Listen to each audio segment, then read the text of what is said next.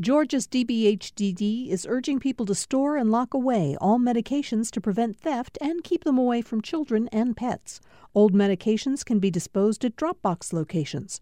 Dropbox locations can be found at opioidresponse.info.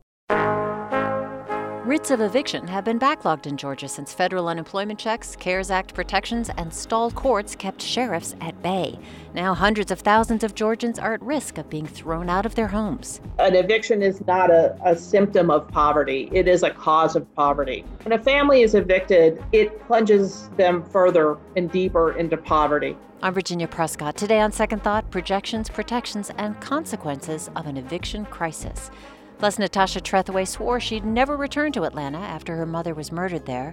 35 years later, she faces those demons in a searing memoir. I did not like writing it. It was very difficult to go into those places that I've spent most of my life trying to bury and suppress.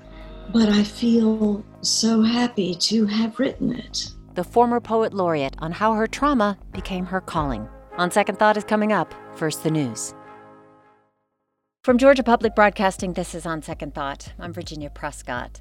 With unemployment skyrocketing, federal assistance checks halted, and a moratorium on evictions expiring, the question is not if the country is heading into an eviction crisis, but just how bad it will be. Census Bureau research shows the share of renters at risk of eviction in Georgia is around 46%, among the highest in the nation, and that will likely begin this month. Here to talk more about what could be an avalanche of evictions in Georgia is Dan Immergluck, professor of the Urban Studies Institute at Georgia State University. Dan, great to have you back with us. Thank you. And Ellis Samani is data reporter for ProPublica, who's been covering evictions since the beginning of the pandemic, including here in Georgia. Ellis, thanks for taking the time. Thank you for having me. And Susan Reif is also with us. She's director of the Eviction Prevention Project. That's with the Georgia Legal Services Program, serving clients outside of the metro Atlanta area counties. Susan, thank you so much for being here. Thank you. All right, Dan, I'm going to start with you. Georgia already has the fourth highest eviction rate in the country. Atlanta consistently among top 10 metro areas for evictions. So big picture first, do we know how many people in Georgia or nationally will be at risk for eviction? Oh, that's a really good question. Generally, we're talking hundreds of thousands a year. Just in the metro, the 5 counties, we see about 10,000 a month. So I would say we're probably looking at 20,000 a month in terms of filings in the state. But we've seen, because of the moratoria, the courts being closed, we've seen filings go down dramatically. They're starting to creep back up. But that also means there's lots of landlords who haven't filed, who likely are kind of holding off on filing until the courts open up. And that could mean a backlog of tens of thousands of eviction filings, all kind of hitting the state at one time. Yeah, this is the fear. Well, the CARES Act protections for tenants expired on July 25th. Now, there was talk that that would be extended. So can you give us some clarity on what kind of protections, either state or federal, exist right now for people possibly facing eviction as a result of COVID-19? Yes, so the CARES Act covered pretty much any property that was either backed by a federal loan or had some kind of housing subsidy involved in it. And that could be a voucher, but it's often also things like low-income housing tax credits. And it basically stopped filings, or was supposed to stop filings, on all those apartments, and ProPublica did excellent work finding that actually some of those landlords continued to file. And fortunately, Georgia was one state where the courts eventually said, you have to show us ahead of time that your unit is not covered by the CARES Act before you can file. Mm-hmm. A lot of states that didn't happen at all. So that it turns out the CARES Act covered probably about maybe 30%, 33% of rental properties.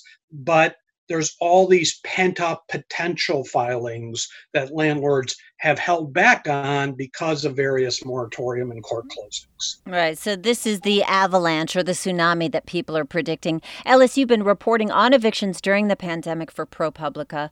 I'll get to the issue that Dan referred to, people actually filing against the moratoria.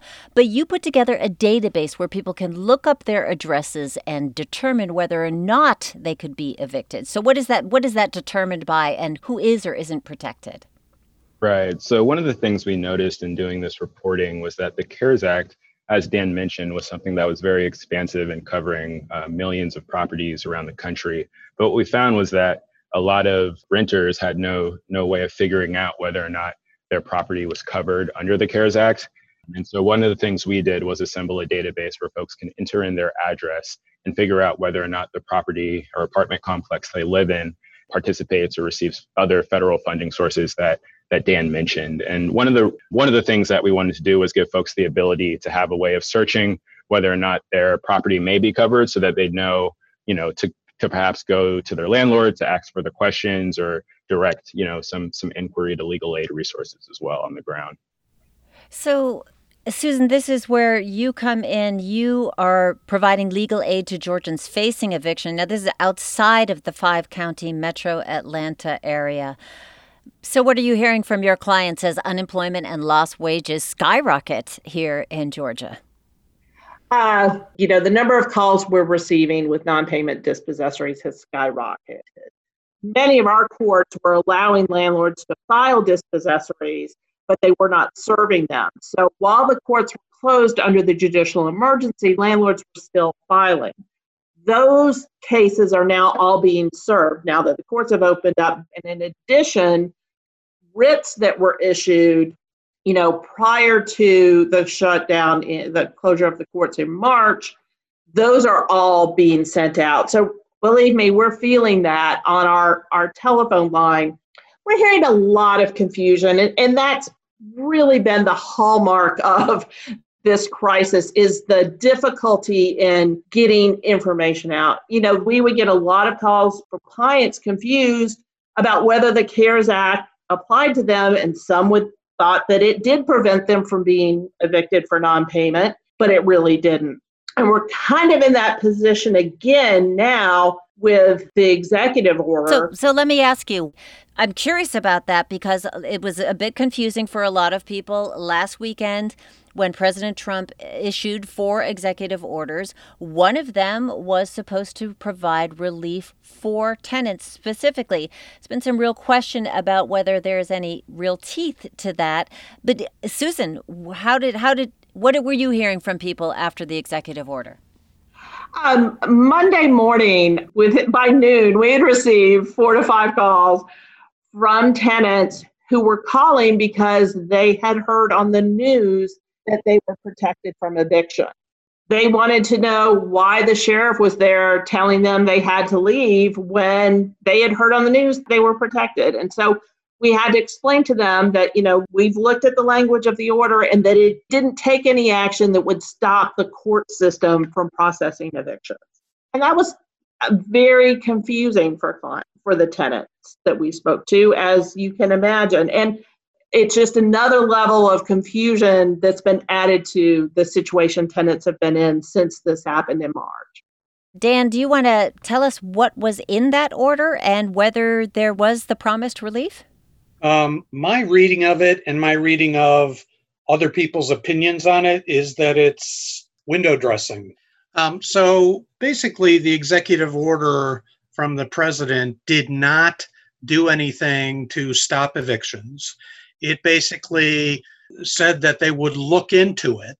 And of course, the president can only do so much himself. To do an actual kind of across the board eviction ban or eviction moratorium would take an act of Congress. But I think what the president could have done and didn't do was extend much of the CARES Act protections. And it's disappointing that he not only didn't do that, he confused people and took the steam out of negotiations and calls for extending those moratoria. So I actually think the executive orders were counterproductive. They also didn't generate any rental assistance funding. He just directed Secretary Carson to look for some money, which isn't clear there is any. And even the unemployment insurance extension, which isn't really an extension, but was a new program proposed, it's uncertain whether it will work. And if it does, he's structured in a way to cut off the lowest income recipients of unemployment insurance, folks who receive regularly less than $100 a month. That's precisely the folks who are at most risk of eviction. So I really think it was actually a destructive move. And I would just jump in there if I can really quickly to kind of echo one of the points Dan is making, is that one of the things we found in our reporting at ProPublica is that the CARES Act was actually very effective in sort of slowing the pace of evictions. One of the things we found was that prior to the implementation of the CARES Act, over 40% of evictions in Metro Atlanta were at federally backed apartments that are covered, of course, under the CARES Act. And that number dropped to around 5% during the pandemic. Of course, there were some folks that continued to file at covered properties that we can get into a little bit more later. However, one of the things we found was that this was actually in conjunction with rent relief measures and other state and local eviction moratoria around the country. It was actually a pretty effective way of trying to slow the pace of evictions for folks that are out of work or otherwise unable to pay their rent. We are talking about what is predicted to be an evictions crisis in the U.S. and here in Georgia. GSU professor Dan Immergluck is with us, Ellis Samani, data reporter for ProPublica covering evictions, and Susan Reef, director of Eviction Prevention Project for Georgia Legal Services Program. So tell me about your reporting with ProPublica. You reached out to a number of property managers, including numerous agencies in the Atlanta metro area. Many said they didn't even realize they were supposed to stop filing evictions at the time. But also, some of the companies you investigated received PPP loan money while carrying out evictions in the area. So what's the story here? Right, that's correct. So one of the things we reported back in April, kind of a few weeks after the CARES Act was actually implemented, was that some landlords had continued to file at properties that received federal backing.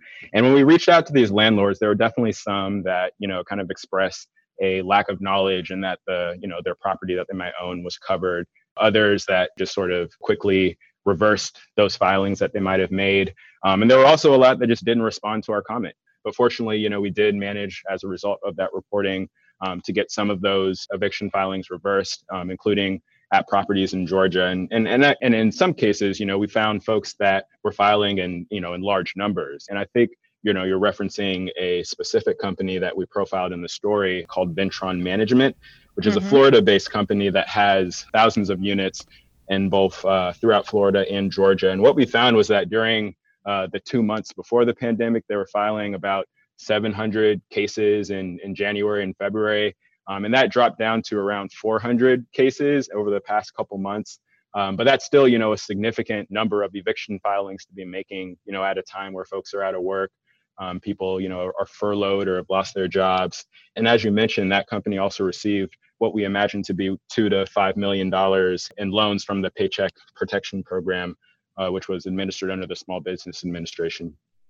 So Ellis just talked a little bit about a large property management company that they investigated. Well, maybe you're likely to apply for federal loans like PPP in that case. But let's see, Susan, what if you're an individual or family who's been relying on renting your property for income? What kind of protections are there for you or landlords in general?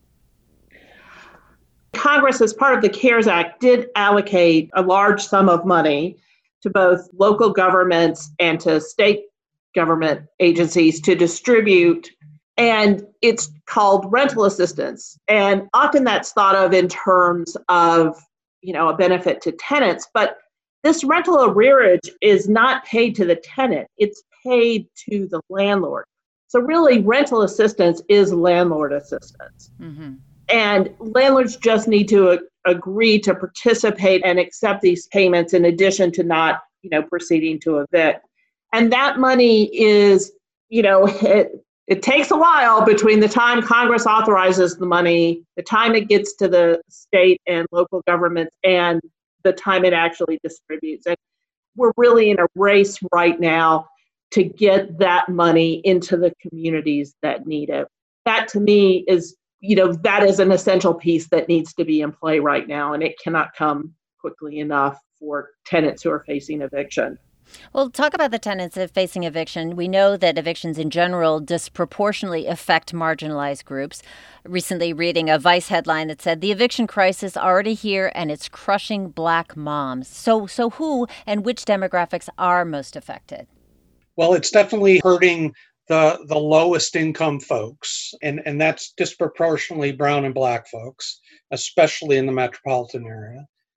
It's also hurting folks in certain industries more than others, folks who work in, basically frontline workers, people who have been employed in tourism. That industry has been decimated, hotel workers, those kinds of folks. And again, disproportionately brown and Black folks. What's particularly worrisome about the federal response right now is what has really saved renters much more than any rental assistance has been the expanded unemployment assistance, because that's a much bigger program. And the $600 a month extra has been hugely important to low-wage workers. Well, it turns out that the administration's executive order will cut out that assistance for folks who normally receive less than $100 a month in unemployment assistance. That's going to dramatically hurt the lowest wage workers. And that means they're really not going to be, they're the most vulnerable in terms of eviction. And that really means this, if it works out at all, that this new unemployment expansion won't help the folks who are most vulnerable to eviction, which is kind of ironic. And we do know, of course, that this is still tied up in Congress. Not sure what the next stage is going to reveal there. But this isn't just about evictions. It's not just about a place to live. As we saw during the Great Recession on a large scale, the impact of evictions and of housing crises and that we're still living with. How did you see that play out in your reporting in the broader community? Ellis, do you want to answer that for me? Yeah, sure. I really do want to echo what Dan said about how much expanded unemployment benefits helped folks who otherwise may have been experiencing eviction due to being out of work during the pandemic. And one of the things we also saw was that, of course, there's been a large amount of issues with folks not getting their unemployment checks. And a lot of the people who reached out to us after seeing our reporting kind of expressed, hey, like I just didn't get my check this month, and so I wasn't able to pay rent. And my landlord isn't working with me. I don't know what I should do. And that's something that, seems to be a very common thing that has happened over the past few months, is that states experiencing backlog in the unemployment process have had more renters that, seem to be not getting the support they need in order to continue with their rent payments. And I think one of the things that sort of has come to light from our reporting is that some landlords are more willing than others to work with tenants. We've certainly, when we've reached out to landlords, and a lot of folks try to make the argument that, hey, we work with tenants, we try to come up with payment plans in other situations. That seems to be something that perhaps is more the case than others. However, you also have to look at it from the side of the landlords, especially small landlords, who also have to keep up with mortgage payments. I think this is where it really gets back to what Susan was saying about how important rent relief is, because ultimately that's, going to go from the tenants' pockets to the landlords' pockets, and especially smaller landlords really can benefit from that right now. Mm-hmm. We're going to have to take a quick break here and come back with my guests Dan Immergluck and Ellis Zamani and Susan Reef to talk about what is a looming eviction crisis facing Georgia and the nation. I'm Virginia Prescott. On Second Thought, we'll continue after a short break. At a time when information continues to come at us faster and faster, sometimes you need to hit pause and rewind. NPR's Throughline takes you back in time to the source of the news stories filling your feed. Find NPR's Throughline wherever you get your podcasts. We're back with On Second Thought from GPB. I'm Virginia Prescott. Experts predict an eviction crisis is going to hit the nation. Protections under the CARES Act, which covered a quarter of renters, expired at the end of July. That means the first wave of evictions will likely hit the courts at the end of August. As one of just 7 states that did not issue a statewide stay on evictions, and one of 4 states where some rent-based evictions continued, despite the federal moratorium, and where nearly 250,000 households sink more than half of their income into rent, Georgia faces an especially precarious situation. My guests Dan Immergluck, Ella Samani, and Susan Reef are continuing our conversation about what that means and how to help. Well, we know prominent eviction scholars like Matthew Desmond have outlined the kind of cycle, the feedback loop between eviction and poverty. Susan, can you help us understand that cycle and how people can break out of it? We also believe and share that value that an eviction is not a symptom of poverty. It is a cause of poverty. When a family is evicted, it plunges them further and deeper into poverty. An eviction put out is a loss of personal property. Most tenants have no place to move the items they have collected to, so they are usually scavenged or end up being picked up as trash. There's also the added expense of just trying to relocate, which is why we've seen so many people kind of get trapped in this extended stay hotel cycle that they can never really break out of. Mm-hmm. What's interesting to me in this is when the foreclosure, and you mentioned the foreclosure crisis earlier, and that really seemed to hit pretty much every economic group. What we're seeing now with the eviction crisis is it is hitting low-income people harder. Our clients at Georgia Legal Services are hourly workers, low education levels. Those are the people who lost their job first. Mm-hmm. And that's why the benefit programs, the unemployment, are so important, because this is a group that didn't have a safety net to begin with. Over 70% of the low-income renters in Georgia are paying over 50% of their income for rent. Mm-hmm. This is a group that where they, if they lost hours at work, they had a hard time making the rental payment, let alone what they were the choices they were required to make when they lost that job. This is impacting people of color harder. The Eviction Prevention Project, which is since 2017, has been focused just on private landlord-tenant evictions. Approximately 70% of our clients are people of color. So yes, this is going to hit that group harder. So, of course, this is a much larger conversation than the one we are having now. We're witnessing the deadlock in Congress, and you are pointing to, all of you have pointed to, the federal solutions that have worked. But is there something now that could potentially benefit both landlords and renters for the remainder of the pandemic? A realistic public policy, either on the state level here in Georgia or the federal level, that would help find a middle ground between these two parties? Well, I chip in there. I think the state of Georgia has done almost nothing. It's, passing through some of the CARES Act money, but it hasn't. Various states have taken some of the CARES Act money and generated sizable rental assistance programs. We're stuck with mostly the assistance that has gone down to the local level. I think the city of Atlanta has been really quite strong in terms of the fact that they've devoted $22 million of their CARES Act dollars to rental assistance, which for the size of the city, I've looked at other cities, it's one of the higher amounts per capita. Mm-hmm. But even that maybe will cover 5,000 tenants for a number of months. And you're talking about a city with really 100,000 tenants, and many of those tenants are low income. So there really hasn't been much done. I think we have to be very creative. One of the problems is state and local government budgets are getting hit by this crisis, but we need to get creative, because one thing that we're seeing now is, because of what you've talked about, which is the harm caused to landlords, is we're seeing non-payment rates at older rental properties skyrocket. There was just a report in Bloomberg that a survey of what are called Class C landlords, meaning older rental properties. These are multifamily, but older rental properties. Mm-hmm. Only 37% of rent payments were collected in July by middle of the month. That was down from 80% before the pandemic. Those buildings are now threatened with a number of things. One is foreclosure.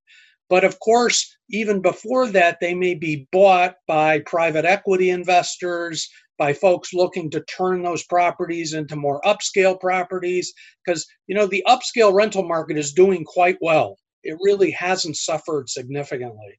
And there's still a shortage of rental housing, believe it or not. And so those properties are going to get scooped up, or they might get abandoned. And that means that we're threatened with really a long-term loss of what some folks call naturally occurring affordable housing, what I tend to call just low-cost rental housing. And that has short-term implications that are bad, but it also has long-term implications that are very bad. If I may add, that is particularly concerning to low-income renters because the foreclosure crisis, multifamily housing was not built during that, approximate 10-year period. And that's housing that would have aged into being affordable. So we are still suffering from a lack of affordable housing because it wasn't built during the foreclosure crisis. And now it's true. Some of these properties that are Class C, which translates to me into affordable for my clients, if those properties are lost due to foreclosure or purchased up and revitalized into luxury housing, that's going to eliminate the already limited pool of affordable housing that low-income or moderate-income people can access in this state. And that would make the situation ongoing even worse. Well, a lack of affordable housing is a situation that existed long before COVID-19. Ellis, wondering for you, somebody who has studied Atlanta and markets across the country, what do you think is a policy solution, or where do we go from here? And where are people actually going once they get kicked out?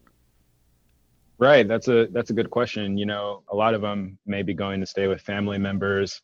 We talk to a lot of folks that may be single mothers and have kids who have to stay home from school, so they can't go back to work. And so that's, been something that's been additionally challenging about experiencing being evicted right now. In terms of, looking at policies, again, I would just sort of reinforce that one thing that tenant advocates and also folks that represent landlords as well seem to be advocating for very strongly is rent relief. If Congress does end up extending the eviction moratorium, one key thing we found is that there's no enforcement mechanism. And so, one of the things is that even if the CARES Act is extended, I think without any enforcement, it'll be really tricky for folks who do end up going to court to prove that, especially if their landlord is fighting pretty strongly against it, which is something we've seen, just a disconnect between, whether or not a property is actually covered. So, it seems as though that a lot of signs point to the federal government intervening in some way, especially when we're seeing, as we reported, over 40% of eviction filings in metro areas like Atlanta occurring at buildings that do have a federally backed mortgage. Susan, quickly, where are people going who you have spoken to who have been turfed out of their homes? In many of our cases, in some of the smaller rural communities, there's not an emergency shelter that people can go to. We're looking at people, moving in with family, but with so many school districts moving to virtual learning for children, that overcrowding of a household impacts that child's ability to learn. And where we see many people go are the extended stay hotels, which, have an affordable weekly rate, but keep people kind of trapped in that cycle of poverty. Plus, they're not tenants, they don't have any real protections. So they're in more jeopardy of an immediate put out. Well, it is a tangled situation and one that we are going to have to be dealing with as a culture, as a city, as a state. I want to thank you so much for speaking with us. Susan Reif, Director of Eviction Prevention Project for Georgia Legal Services Program. Thank you for your time. Thank you. And Dan Immergluck, Professor of Urban Studies at Georgia State University. Thank you so much. Thank you. Ellis Zamani, data reporter for ProPublica, covering evictions. Thank you for your time. Thanks so much for having me. And we will put a link to the ProPublica database where you can check the eviction likelihood for your address. We'll post that on our website, gpb.org/OST. Coming up in her new memoir, former poet laureate Natasha Trethewey confronts the murder of her mother that she tried so hard to forget. That's when On Second Thought continues. From Georgia Public Broadcasting, this is On Second Thought. I'm Virginia Prescott. Natasha Trethewey was just 19 when her mother was murdered by her ex-husband in the Atlanta suburb of Pine Lake. That was 1985. After decades spent willing herself to forget that horror, the Pulitzer Prize-winning author and former U.S. Poet Laureate confronts her anguish in a new memoir called Memorial Drive. Trethewey's real father, a white Canadian, and her mother, who was black, married in 1965 when interracial marriage was illegal in Mississippi. They settled in Gulfport, where her maternal grandmother's family lived. They were active in the voting and civil rights movement shaking up the state at the time. And when she was a child, the Klan burned a cross on the property. I spoke with Natasha Trethewey about Memorial Drive in a virtual event co-sponsored by the Atlanta History Center and Air Serenbe. I asked her if she knew why her family was targeted. Well, my grandmother's house where we were living at the time was right across from the Mount Olive Baptist Church. And at that time, the church had been doing a voter registration drive to get disenfranchised African Americans registered to vote. My grandmother had participated. Her driveway is where the cross was burned. And because the church didn't have its own driveway, she would let them park the church bus in her driveway. So we were never quite sure if the cross burning was simply about the voter registration that she was participating in and the church was doing, or because of the interracial family that was living inside the house. You were just 7 when you left the comfort and attention of your adoring relatives in Mississippi to move to Atlanta. This was 1973, so when Atlanta was announcing itself as the capital of the New South. Your mother, she waited tables at Underground Atlanta, putting herself through school, went on to get her master's in social work. Just sounds like a determined, gutsy woman, and I want to make sure that we get a real sense of who she was. Yes, indeed. She was smart and resilient and, gutsy in all the ways that you suggest, including trying to take back her life from someone who abused her for nearly 10 years. And my mother was a social worker. She had a master's in social work.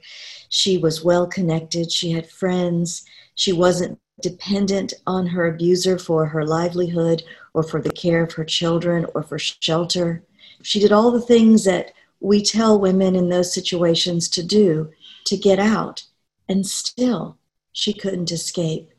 The statistics suggest that your chances of dying go up when you try to leave rather than when you stay. So she did that knowing what the outcome could be. That's tough. That's resilient. You described those years in Atlanta, this is 1973 to 1985, as the lost years. That's where she met and married this man known as Big Joe, who later murdered her. And there's a shift in your voice in the book from the first person to the second person when recounting how you first hear her being hit by Joe. This was, I think you must have been 5th grade. And the tension in the household, you walking on eggshells and observing yourself as you, like a character in the story. What was behind that decision to use that voice? Well, 2 things. On the one hand, there is the way that a feeling of trauma can fragment the self, can make you wish that you were someone else and not the person to whom these things were happening. As an issue of writing, as an issue of craft, I wanted to show the way that trauma can divide the self, because it became important to also show how what happens in the next chapter, the way that fragmented self is collected, is gathered, is composed through the possibility of writing, of telling a story. And I try to set that imagery up in the very beginning of the book, in the prologue, when I write about seeing a news story in which the film, the video, shows me arriving and going up and walking into the apartment the morning after my mother's death. The two-ness of that, feeling divided as the person watching oneself. That fractured self comes across over and over. You write, that's where it begins, our estrangement, yourself from your young self, this act of separation, which reads to me as an act of survival. And I wonder if you think your mother may have been doing that too, separating from herself. It's an interesting question because, I write about the Janus mask that she had that represents in drama, comedy, and tragedy, those two faces. And I talk about the way that she was able to show most always that laughing face to me, but perhaps hiding the face of tragedy, the face that was enduring what she was enduring. You never told her that he threatened to kick you out of the car when driving, or that he was psychologically tormenting you or following you. So you, in some ways, were hiding that face of tragedy. And she never told you that he was beating her. So you both kept these silences. And I couldn't help but think of Audre Lorde writing, "Your silence will not protect you."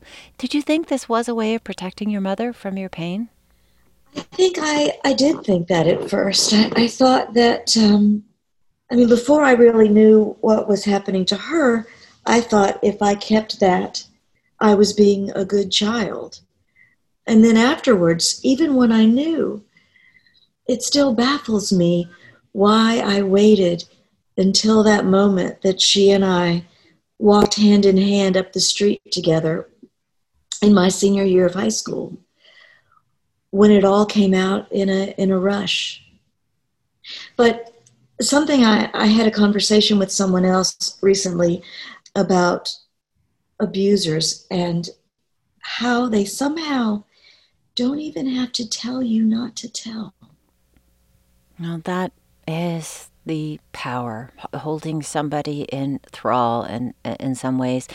And you found out in a document written in her hand that she had had blackened eyes, fractured jaw, bruised kidneys, a sprained ankle. She lost all of this weight. The physical and emotional toll of years of abuse were really showing on her. And you also found in case documents that he had planned to kill you. Can you tell us what you learned about his plan?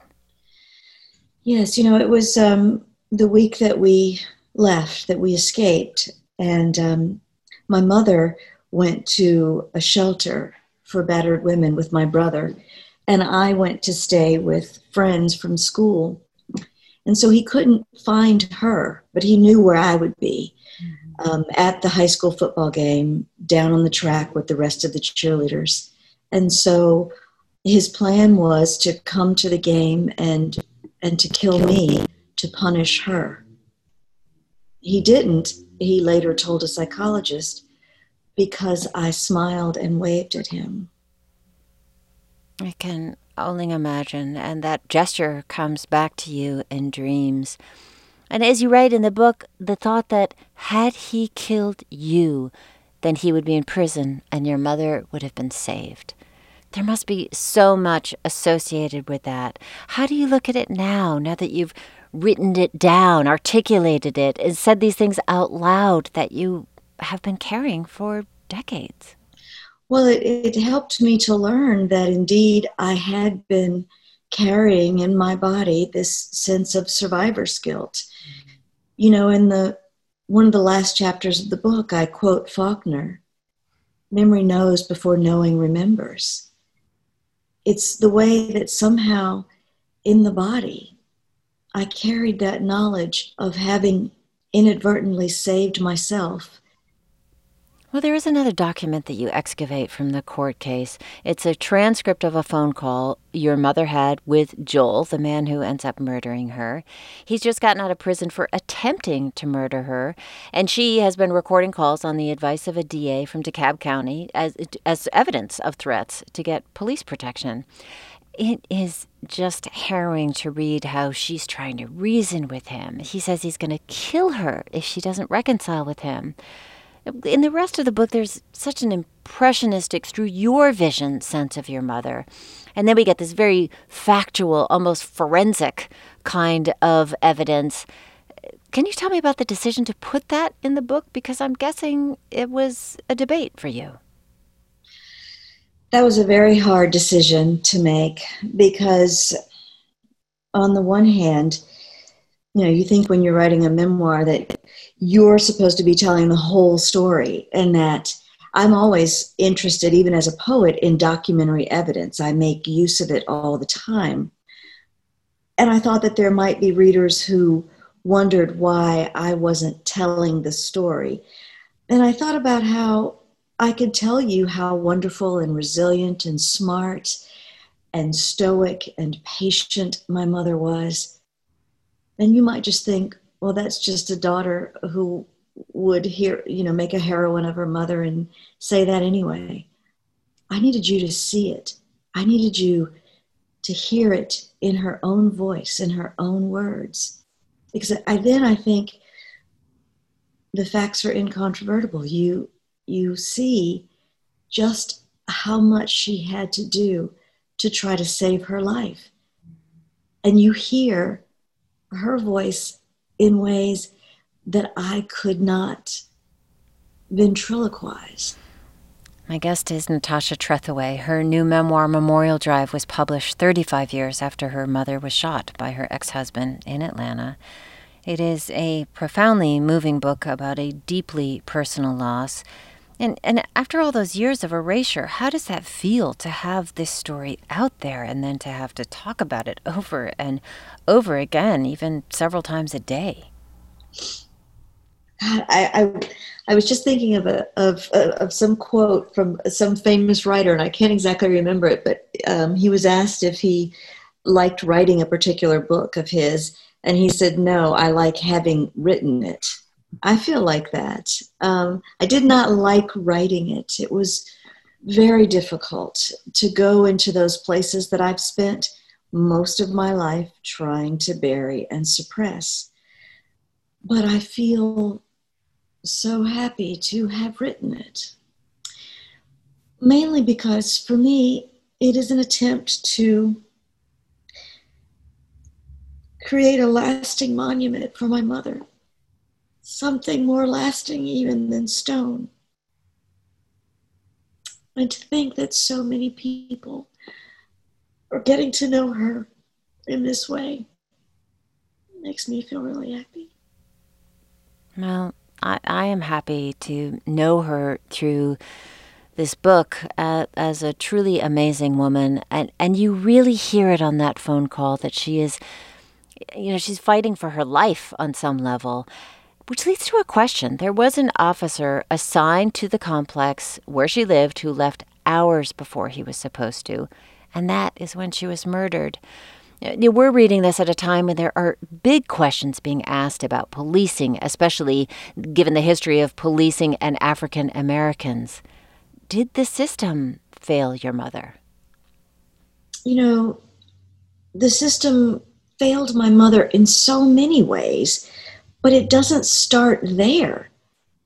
The system that failed my mother is a nation that turns a deaf ear to domestic violence, to a society who thinks domestic violence only happens to certain kinds of people, perhaps people who have some flaw, character flaw, that brings this to them. A society who often says to women, "You made your bed, now lie in it." A society that in our nation's capital, when Congress voted to reinstate the Violence Against Women Act, there were people who voted against it. When the first time he tried to kill her, and he was found not guilty of attempted murder, there was a juror who lived in our apartment complex who said, "Well, I think it's a domestic issue. They should work it out themselves. But the next time he's in the apartment complex, I'm going to shoot him myself. She's failed by every news report or police report that continued to call her his wife when they were divorced. This idea that somehow his claim to her was ongoing. The system that failed her is so much larger than that one moment. Well, there's a larger system at play here, too, systemic racism, which joins in your own personal history. Your mother was murdered in an apartment complex within view of Stone Mountain, the largest monument to the lost cause narrative of white supremacy in the world. And there are, again, calls to tear it down, especially since the death of George Floyd. So what do you, who excavated the most painful parts of your own family history, think of that counter-narrative, that this is heritage that cannot be erased or shouldn't be erased? Let's just say, I'm not trying to erase it. It was already erased. If the true history of the victory of our nation were inscribed on the landscape, see, this monument is to the traitors, the people who fought to preserve slavery, who fought to destroy the Union, as opposed to the nearly 200,000 African Americans, native sons from the South who fought for the Union in the Civil War to support and protect the Union, to fight for their own freedom and to push this nation a little closer to its founding ideals. If we had monuments all across the South to the victors, to the preservation of the Union, that would be history, as opposed to having erased that by only having monuments to white supremacy. I want to explore that connection to this book as a monument, as you called it, to your mother, and also an exploration connecting to your calling as a writer, that thing that drove you to look for meaning, to articulate it, which you describe as duende, the demon that drives an artist. Can you elaborate on how these are connected? Well, what Lorca, Federico Garcia Lorca, was talking about in Duende is the difference between an artist who is simply able to make beauty. And that's a wonderful thing, to make beauty. But without the demon, he calls it, that drives an artist towards something else, something that incarnates an awareness of death. Without that, it will be merely beautiful and not perhaps transcendent in necessary ways. He writes, "In trying to heal the wound that never heals lies the strangeness." It is that deep wounding that allows us to make something beyond simply beautiful. I connected even to Rumi's idea, the wound is the place where the light enters you. When I think about the two things that probably hurt me, one of them has everything to do with being in Mississippi, being born to a place like that, when my parents' marriage was illegal, when I was rendered illegitimate in the eyes of the law, sort of the way that in W.H. Auden's memorial to William Butler Yeats, he writes, "Mad Ireland hurt you into poetry." Mad Mississippi did some of that too, and that's the kind of poetry I wrote as a child. But it was the deeper wound of losing my mother that really made me a poet, needing to try to contend with that grief that seemed insurmountable. Even if I'm writing about some of the most traumatic things, when I am creative and making a poem, that is when I'm at my happiest. A poem is generative. It is the greatest act of hope there is. In the face of despair, writing a poem, and even writing this memoir, says, I'm still here.